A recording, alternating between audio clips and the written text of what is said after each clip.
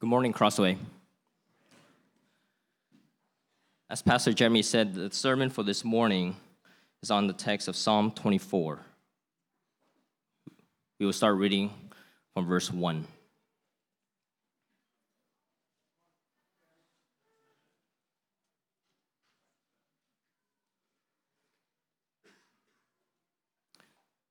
Psalm 24, a psalm of David. The earth is the Lord's and the fullness thereof, the world and those who dwell therein.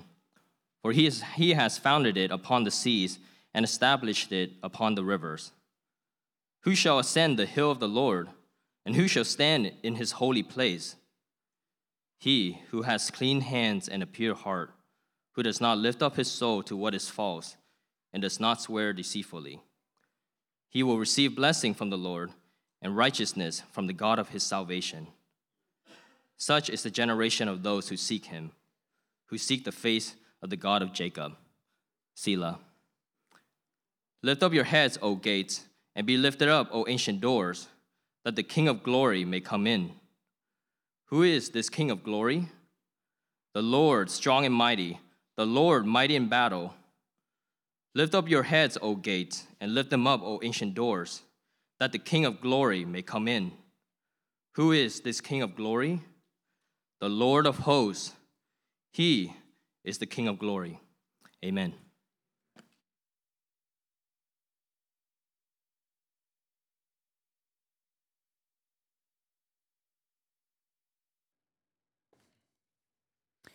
Psalm 24 is a rich psalm. I trust the Lord will make do with our weak words this morning that can't do justice to this scripture. This passage is somewhat coming from a pastoral burden. You know that we're going through Matthew, and probably some of you are like, oh, another pit stop. I just want to get done with this journey.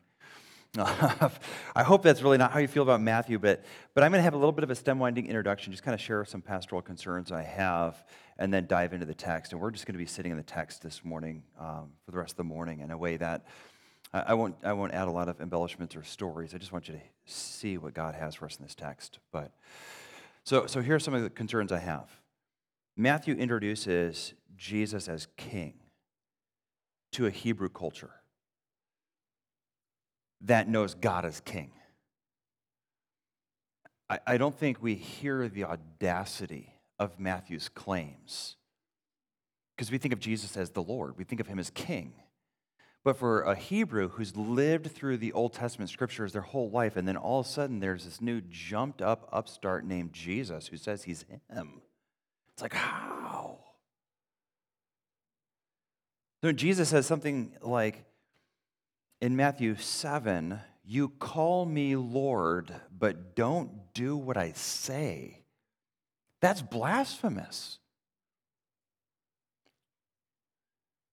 Now, Jesus is suggesting that we owe him fidelity, we owe him obedience, because he is the Lord.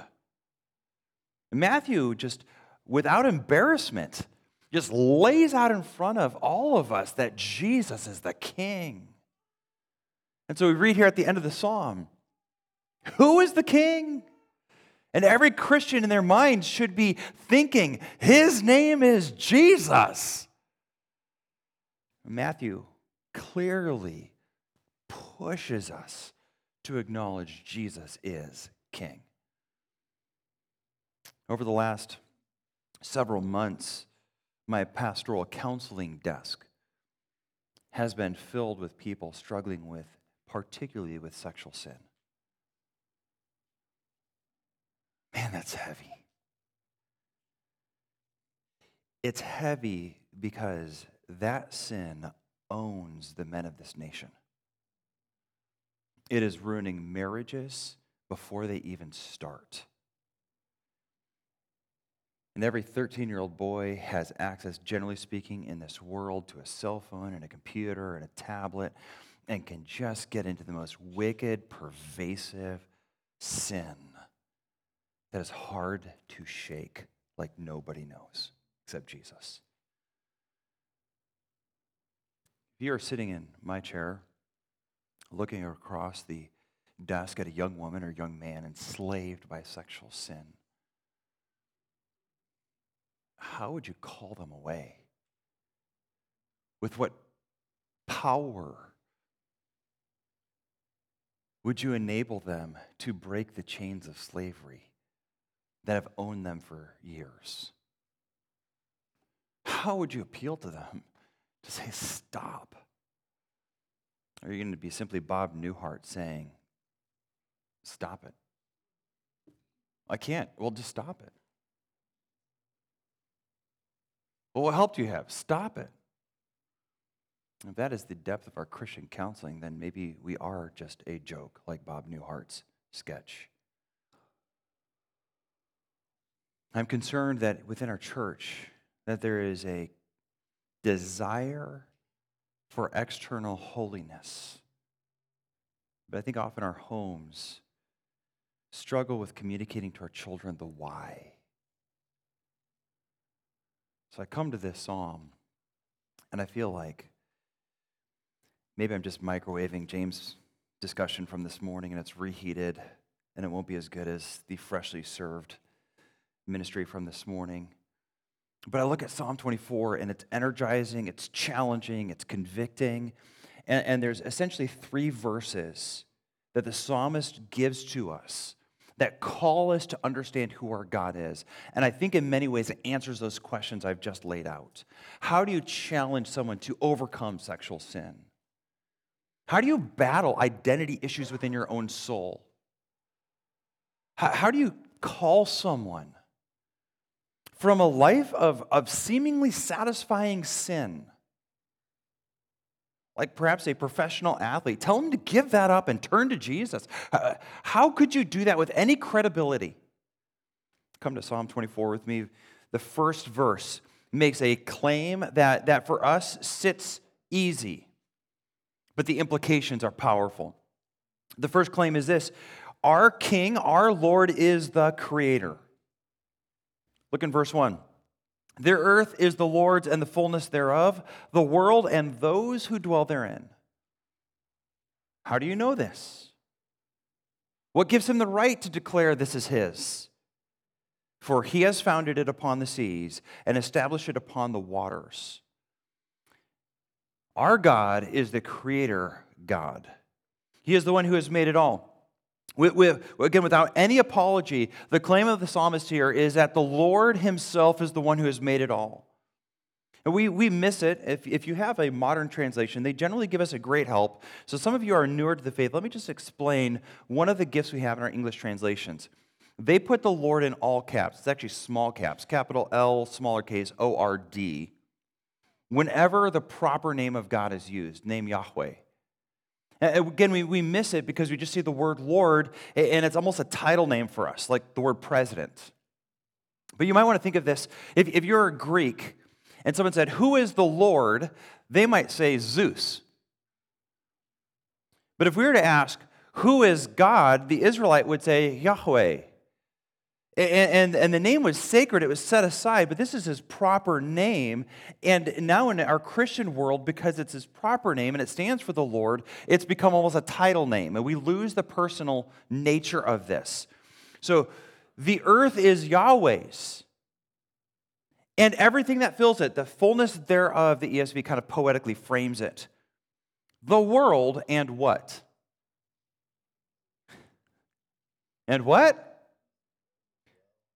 The people, right? Like we have totally different categories of ownership, right? Like there's stuff, and we can put our label on that. In fact, you might have a car or a house, and you have title documents. They prove ownership.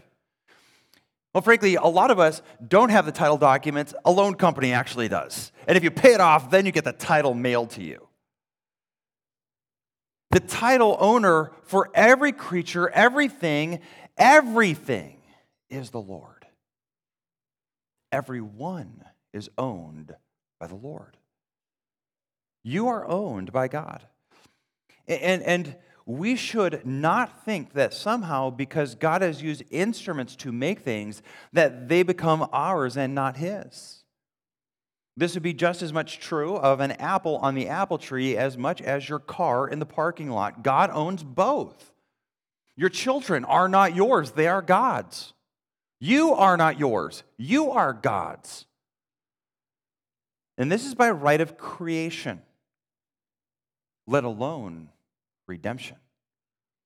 Right? 1 Corinthians 6 would double down on this, where we are bought with a price, therefore glorify God, because you're not your own. So when we put this in the New Testament context of Christianity, one of the ways in which we should view ourselves, and this is not a bad way to view yourself, it's not somehow demeaning. In fact, it's the most honorable position you could possibly have. It is the best seat in the house to be owned by God. And not just singularly because he's a creator, but to be twice owned. I mean, if you can picture it this way, last week we had a trailer stolen out of our parking alley area.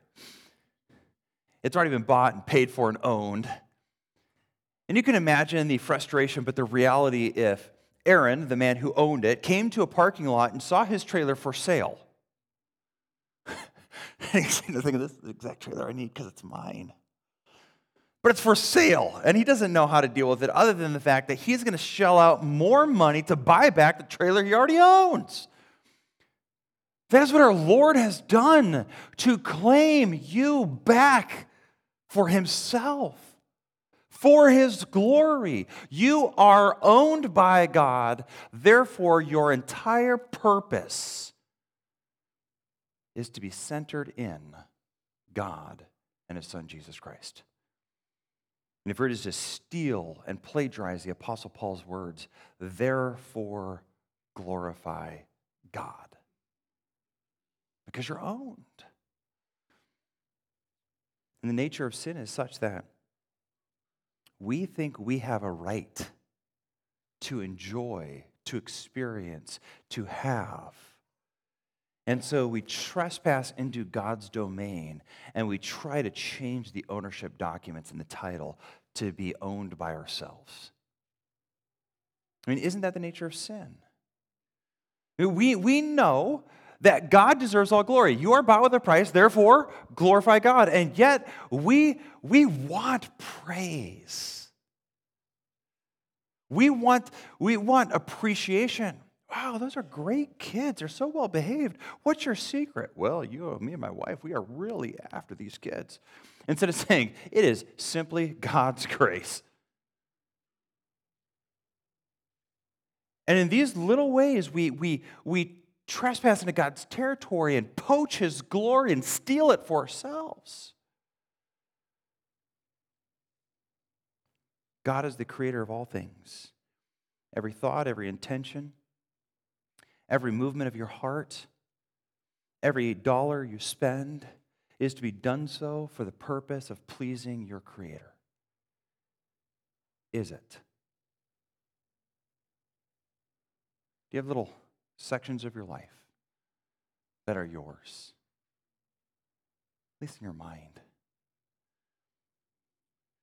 The little secret sins that own you. One of the tells I have that I'm not living well, one of the many tells.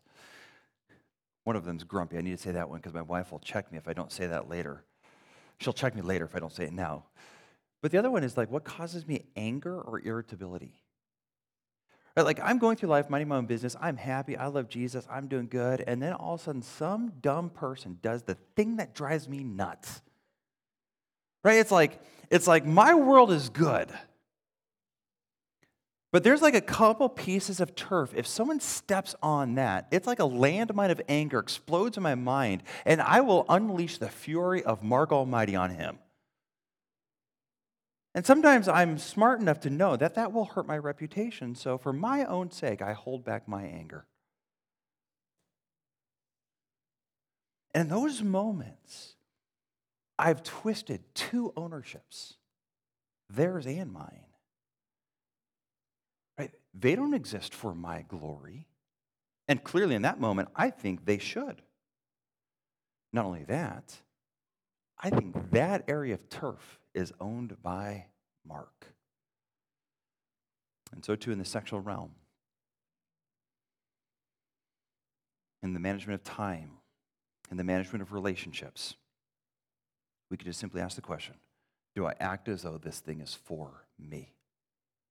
And if I do, I'm upside down. I'm an idolater. I'm denying the Creator. I'm making myself the center. Parents, this is killer. Your kids are not yours. They're not for your pleasure and your glory. They are for God's. Raise them that way. Discipline them that way. There are two ways you can get this one wrong. They are for your glory, or you are for their glory. Both are idolatry. Right? So if you don't discipline your kid, if you don't raise your child to love the Lord, if you don't teach them and instruct them in the Lord, you're getting it wrong. And if you raise them to be fantastic human beings so that you get joy and glory and happiness, you're doing it wrong. Who has made those children? God has. Why has He made them? For His glory, not yours. You're an agent, a vessel, a minister for God's glory in your home. All right, number 2 verse. It's a lot more long and complex. It's probably the center in terms of the theology of the psalm. Look with me in verse 3. Who shall ascend the hill of the Lord? Who shall stand in His holy place? That second line of that initial phrasing really helps us understand what he means by ascending to the hill of the Lord. James has been in the morning series at 9 o'clock, been walking through what it means to have access to God. And going from the garden forward, you see that one of the central themes of all of Scripture is God's glory by allowing man, through the work of Christ, access to His holy presence. And you see the Old Testament set up in a framework how the gospel makes this happen. And you don't see the clarity of the gospel until the gospel comes to life in Christ, but you see the mechanisms and the grace and the mercy and the wickedness of sin and the causes of it. So when we look in this text and it says, who shall come to this holy mountain? Look at his answer. Verse 4. He who has clean hands. I wash my hands for 2 minutes and all COVID is gone. That's not the point, clearly. Who has clean hands is a euphemism for what we do that causes innocence or guilt.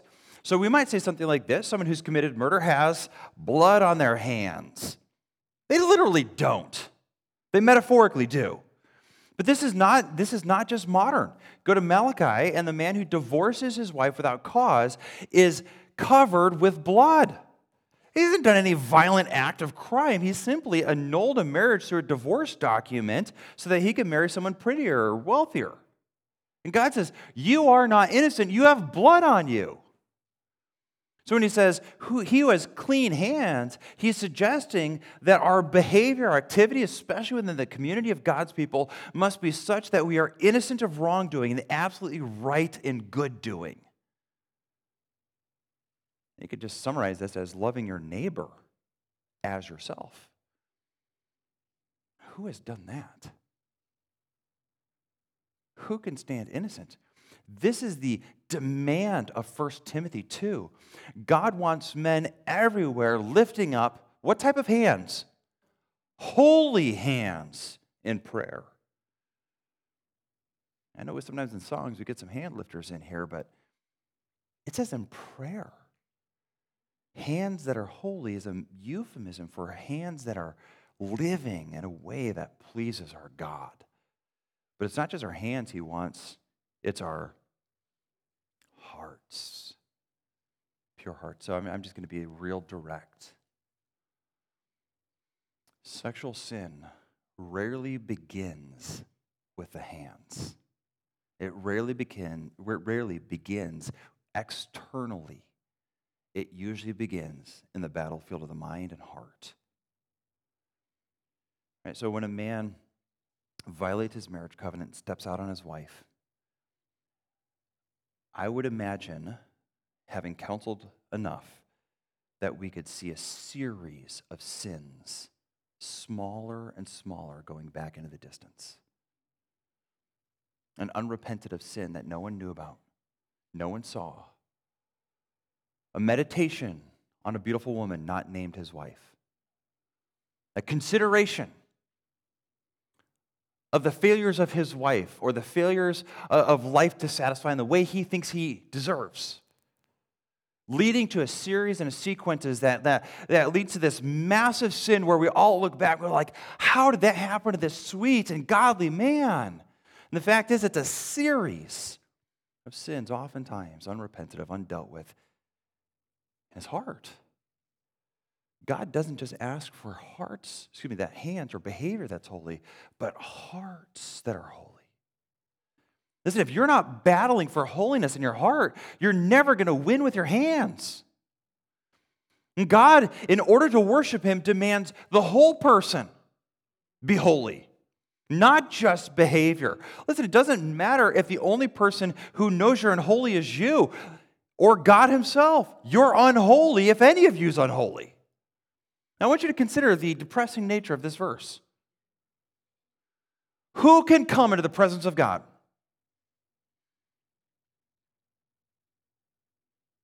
No one. Right? Many of you have innocent hands. Many of you have a totally pure heart. This verse has made heaven an impenetrable fortress. It has made the dwelling place of God unapproachable because of its sacredness. This is so counter to American Christianity. And American Christianity almost pictures God as this lonely, needy old man, a little bit like Santa Claus in the North Pole with no one to be his friend, hoping you'll pick him.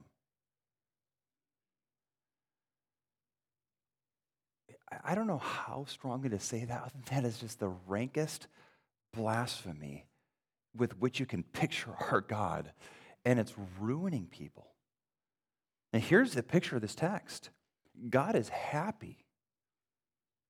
God is gloriously satisfied with himself, and you are on the outside.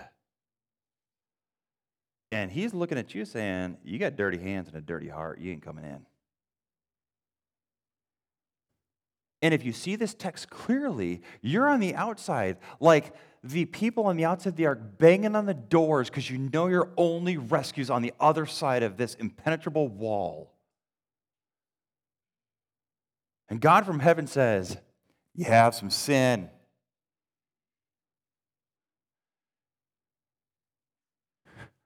I know. Let me in.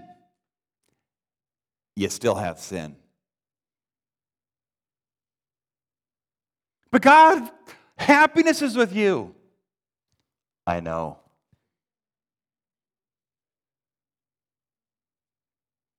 By the way, I think Psalm 25 is the answer to that. Look with me real quick.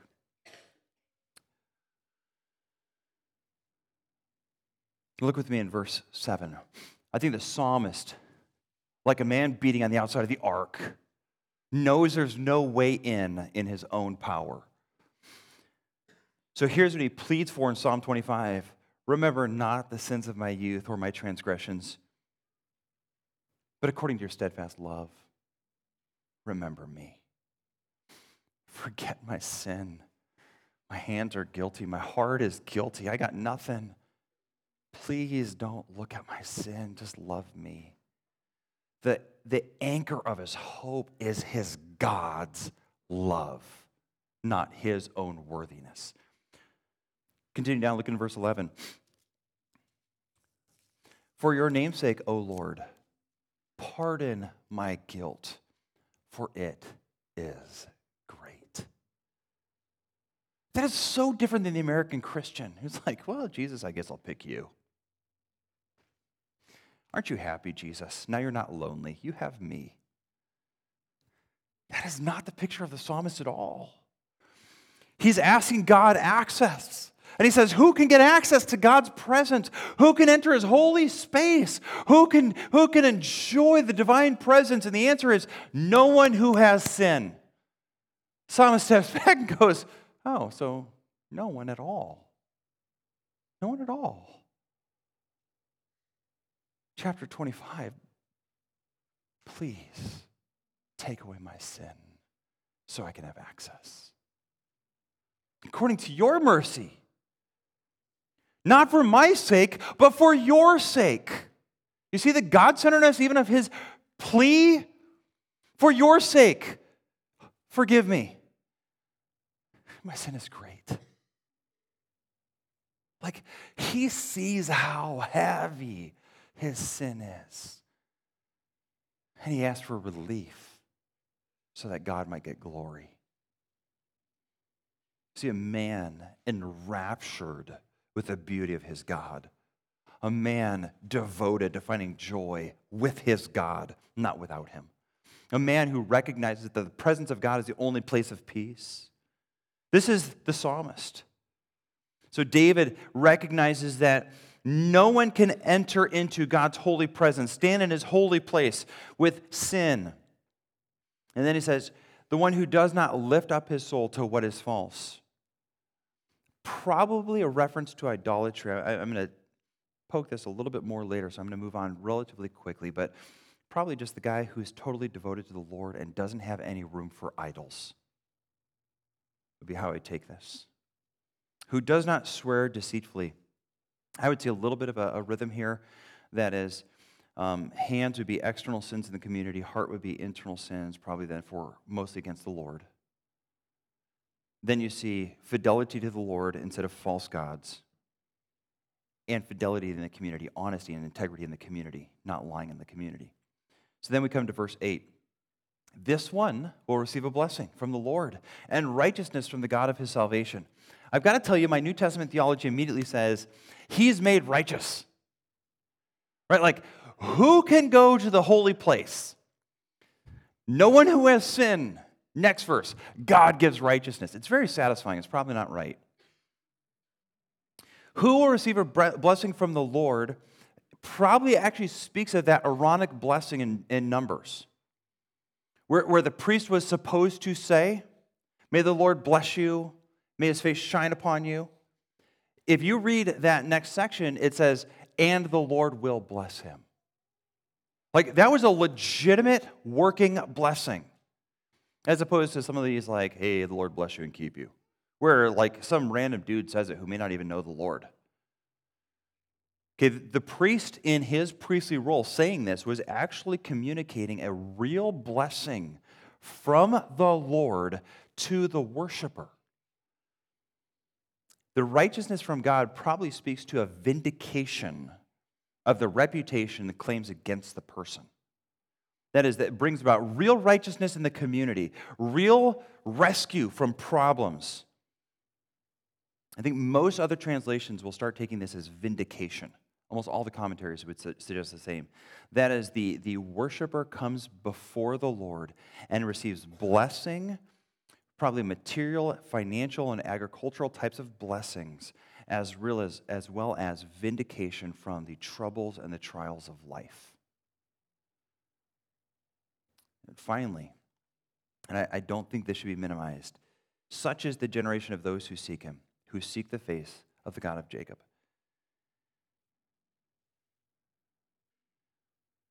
That last line is significant for me. He's describing the worshiper God accepts. Notice what the worshiper wants. What is this worshiper looking for? They're seeking him. They're seeking his presence, his face. I think there is a concerning disregard for the Lord himself in our discussion of salvation. And like if you were to go to a junior high in any Christian school in this country and say, why do you need to be saved? The answer probably is something like this: so I don't go to hell. Like, I'm not going to fault the child for the answer entirely, because that is, in fact, a motivation Jesus gives, isn't it? He's often preaching about hell to a lot of people. But in the psalm here, the worshiper is motivated for what? God's presence, God himself. What energizes the psalmist here is not the stuff God gives alone, because he wants the God who gives it. You could see this very much in a dating relationship. Sometimes we see these types of marriages where a 20-year-old girl marries a really, really, really wealthy 85-year-old man. And we're all going like, he must be really good looking. I think most of us are thinking there's probably some other motivations involved in this. Now, perhaps he's just a fantastic personality with a gripping conversational skill. And he has wooed her heart to love him. Or it could be the fact he has a really fat bank account and he's 85. I mean, who's to judge motives? I think there are Christians who like God for his gifts, but don't adore the God who gives them. And we all sense the wrongness of a marriage with twisted motives. How much more the worshiper who only sings songs about how good it is to be blessed by God, but not how good the God of blessings is. If in our battle for sin we counsel sinners to stop sin without calling them to love Jesus, we're not doing it right. One of the ways in which we battle sin is by loving Jesus, moving towards him, adoring him, committing ourselves to him, pursuing his presence, and loving the God of Scripture. So, our King is the Creator. Our King is unapproachable. Maybe I could just put in parentheses an explanation. If we're unholy. How many of us are unholy? Oh, you don't know how to answer that right now, do you? I've been justified. I've been forgiven. I took the Lord's Supper. I'm holy. You guys know the right answer for that, but can you see what sin then does if left undealt with? We don't have to go long in the New Testament or the Old Testament to see that sin breaks our fellowship. This morning, Pastor Jeremy read in Romans 3, if you were to read verses 22, 23, and 24, that we are justified, that is made righteous on the basis of Christ's work as we believe. Because we're all falling short of the glory of Christ. We're all sinners. All have sinned, all fall short, and everyone is justified by the work of Christ as we believe. So we know we're made righteous and we have access, but then there's also scripture passages that warn us, like Isaiah 59:2. If you read verse 1, God's arm is not too short that he cannot save. He's not like a little toddler trying to reach the batteries behind the couch and just didn't have a long enough arm to get there. God's arm is long enough to rescue you wherever you are. That's not the issue. It's not why you're not getting rescued. God is not deaf like an old man who's lost his hearing because he's been working in a machinery plant. No, your sins have built a barrier between you and God, and he does not hear you, Isaiah tells Israel. Or you could just read 1 Peter 3. Husbands, dwell with your wives in understanding, so that your prayers would not be hindered. Or Proverbs 15, which says that God is against the wicked. Our King is unapproachable by the unholy. In Christ, we receive his holiness and can approach. This is why Hebrews 4 is so amazing. Therefore, we come boldly before the throne of grace, so that we might receive grace and mercy in our time of need. Have you ever not been in a time of need? But that's the point. That throne room never closes to those who have Christ. Right? It's open 24/7, like a lame gas station on the highway, with flickering lights at 1 a.m, and your heart is broken and you are sinning and you need God, the throne room of God is open on the basis of Christ, and no one else can enter unless they have Christ. Christians, if we are neglecting prayer, we do not see how precious the psalmist sees the presence of God. Hebrews, all through the letter to the Hebrews, speaks of drawing near to God as a metaphor for what it means to fellowship with God in prayer. Those who would draw near to him must believe that he exists and is a rewarder of those who diligently seek him. This is the call of the Christian. It's not just to worship on Sunday morning. It's to walk in the presence of God through fellowship in prayer. No one else has access to that. It is an exclusive pass handed only to those who are righteous through Christ. Is he yours? Is Christ yours? So one of my concerns, I'm going to talk another kind of direct pastoral moment to our kids. If you are under the age of 20, listen up. Like the whole youth group, at least the feminine side of it, generally speaking, over here. We talk about salvation like a transaction, right? Like when children are learning how to go buy something, it's like, hey, that candy bar is 89 cents, here's $1. If they ask for more than $1, come back and talk to me. We've got issues. The child goes in, it's 89 cents plus 7.5% sales tax. I can't do the math that quick in my head, but somewhere around 95 cents later, they have a candy bar and 5 cents left. Right? It's a transaction. You don't go to the register and have the person at the register go like, oh, you are so cute. I love that barrette in your hair. You know what? Just take the candy bar. Like, it's a transaction. There's no personal relationship involved.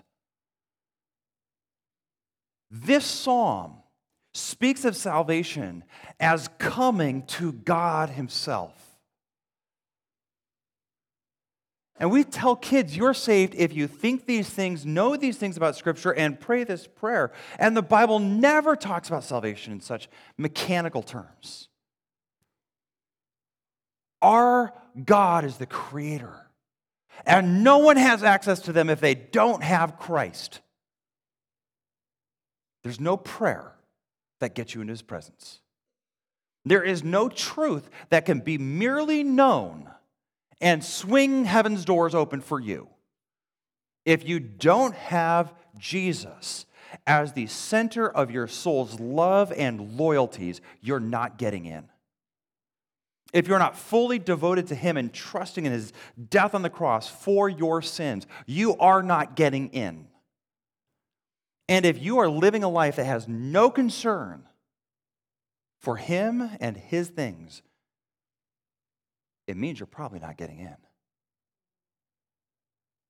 Because that would indicate you don't love him if your life is patterned in a way that shows you don't love him.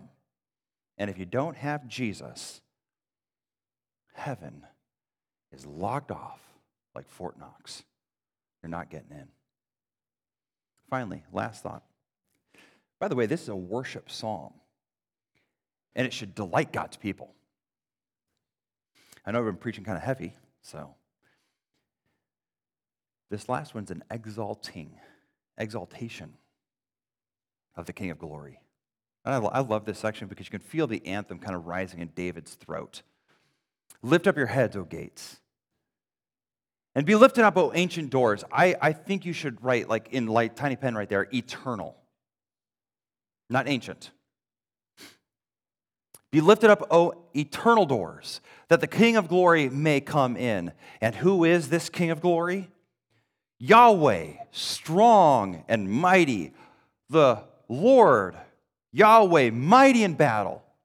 And again, he calls out with the same anthem, lift up your heads, O gates. Lift them up, O eternal doors, that the King of Glory may come in. And who is the King of Glory? It is Yahweh of the armies of heaven.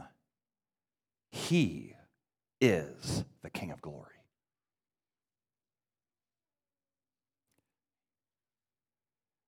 I just want you to capture the image here.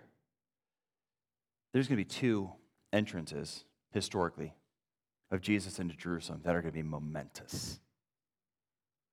One's already happened, it's past tense. Fast forward about 1,000 years. It's a warm, dusty spring day. We're about ready to celebrate Passover. And here comes a little band of people, and you can't really see what's going on. And finally, as the band draws near, you see a guy riding a little donkey. It's the King of Glory. Coming humble, riding on a colt, and Israel's unready. They have not heeded the words of the psalmist to welcome the King of Glory. He comes to the temple, and he's greeted not by the praise of the leaders. He is not anointed and welcomed as the King of Kings. He's despised because he threatens their ownership of the glory of the people. Oh, the people look at the Pharisees and think they're godly. Look at the scribes and think they're smart. Look at the Sadducees and say, look how blessed those wealthy people are. Jesus, a poor king, is ignored. He is not anointed king. He is crowned a few days later on his way to the execution on the cross. Matthew predicts another coming. In Matthew 24 and 25, Jesus tells us dozens of times, I'm coming again, and buckle up. There's going to be a trumpet blast. The whole world will see me. I will shake the foundations of the place. No one will miss out. I will send out my angels. I will ravage the enemy. I will be king, and I will be glorified. I am coming again. And we read this psalm here. It's a call to all of God's people right now to accept him, to welcome him, to pursue him, to love him. If you consider the idea, lift up your heads, is repeated in the psalm multiple times, not just at the end. Look in verse 4. He who has a clean hands, a pure heart, who has not done what? Lifted up his soul to what is false, trusted in what is false. I think there was used as a euphemism for idolatry, and now he's calling on Jerusalem, perhaps through kind of a metonymy where like a thing represents people. Gates represents the leaders, the people around the gates, the people who guard the city. And he's saying, gates open up, and gates really don't do their own thing. That's not, the point isn't really cool gates. The point is the city and the powers that be welcome the king. Trust in him. He's the battle king, right? Like, can you not see battle here? Verse 8, strong, mighty in battle. Verse 10, who is this glorious king? Yahweh of the armies. That's what hosts mean. The armies of heaven. He is the glorious king. This is our king. He is glorious. I just wonder how many times we're just kind of like, yeah, but I can't put down this remote control and stop watching this TV program to spend a few minutes in his word. He's glorious, I guess. Once we let him out of his little container that we keep him in, open up Sunday mornings and put him back in. Man, we have shrunk the glorious king. We say, well, what do you mean have we shrunk him? Well, consider all the ways in this passage, especially at the end, when he says he's this glorious, victorious king, we look to everything else but Jesus for victory. We look to retirement accounts, shrewd investments. We look to education, to skills with our intellect to be able to navigate life. Some of us are just hard workers. We know we're not the smartest guy in the room, but man, we will work from dawn to dusk to take care of our family. We trust in our health. We trust in our physical power. We trust in our ability to plan. Sometimes we just trust in our family and their money. We trust in things. Sometimes we just trust in our government and the welfare check. We trust in everything but our king. This is not new. Why do you think David is saying, the king is coming? He is the king. Victory's from him. He is the one you need to trust in. Look to the king. He gets the glory. He is the winner. Trust in him. It's like, yeah, I got to get back to my field and plant. Otherwise, I'll never get a harvest. So I'm not going to do this like a whole vacation in Jerusalem worship day. Oh, so you got to get your crop done so that the king who made the crop gets neglected. And you're going to tell me you trust in the king? Please do not hear me to be saying too strongly that if you miss a Sunday, you trust in whatever caused you to miss a Sunday, whether you trust in family for happiness or trust in your work to care for you.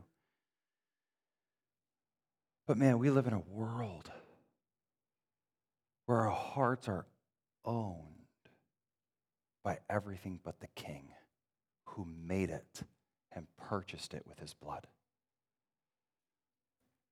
Can I just tell you the sweetest thing about the psalm is God? He's our creator. He has made us to find satisfaction in him. If you want to know how satisfying God is, all the stuff that you're chasing instead of God is meant to be a sampler of how good God is, that you might run to God. Some of you are eating the microwave warmed up samplers at Sam's Club on Friday instead of the full chef-made version that God has designed for your joy. I've never really had a microwaved steak. I don't really want one. But if you're eating microwave steak, it might be because you've never had the real thing.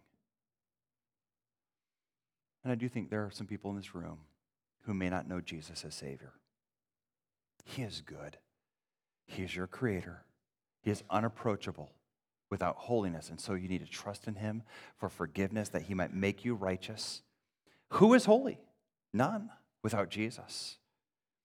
And he is the sole place in which your trust must rest. He is creator, he is unapproachable, and he is victor. Because he's creator, you owe him glory.